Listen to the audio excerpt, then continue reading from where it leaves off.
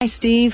Hi, Angela. Hi. Hey, with the Islamic sex slave rings that we got going on in these foreign countries, that all branches from the child marriage laws that they put up with too, eh?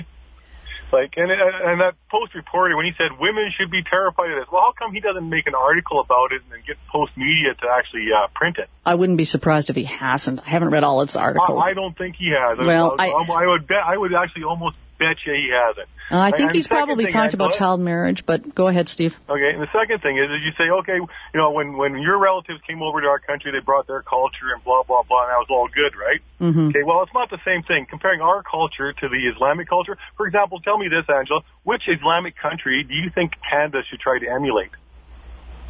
And that's their culture. Their culture is an Islamic country. You point out which one to me is so awesome that you want to have Canada emulate that.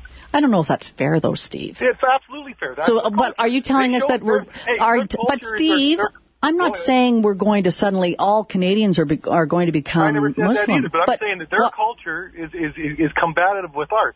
If their culture is good, how come they're not progressing? How come there's no women's rights? How come there's no industry? How come there's no... I've met a lot of Muslims I like, Steve. I've met a lot of Muslims that I think they do great things in their community. I'm talking about Middle Eastern culture. I'm not talking about... No, but I thought you said Islamic. Islam is the religion. They're Muslim countries, 6 of one, half a dozen the other. No, but I'm just saying there's a lot of people who are Muslims who follow Islam, and they believe in doing a lot of good for their community. So there's always going to be... That absolutely may be true, but how come there's not a single country on this planet that shows the example that they tell us that they are? Well, I mean, Steve, there's a lot of Islamic countries out there. I'm not crazy. Name a good one. Name one good one. Oh, gosh. Just one. Just one.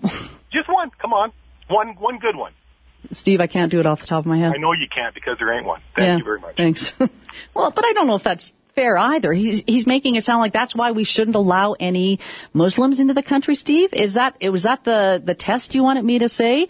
Because I don't want to emulate an Islamic country, so I don't want any of them here? Well, no, I don't agree with you.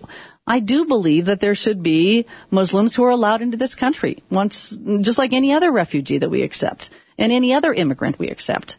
But I'm not going to sit here and say, well, I don't like any Islamic country, so I don't think we should allow any of them in here. Because that's the way it sounded, like you were saying, Steve. And you know what? You can always text me, 770-770. And that's good, because Steve got you, Angie. There's one text. Steve is destroying you, Angie. Well, but I don't agree with that. If you want to come at me and say, which country should we emulate? I don't like any of them. But where's the rest of this conversation going? Are you saying then that we shouldn't allow any of them in here? Didn't make sense to me.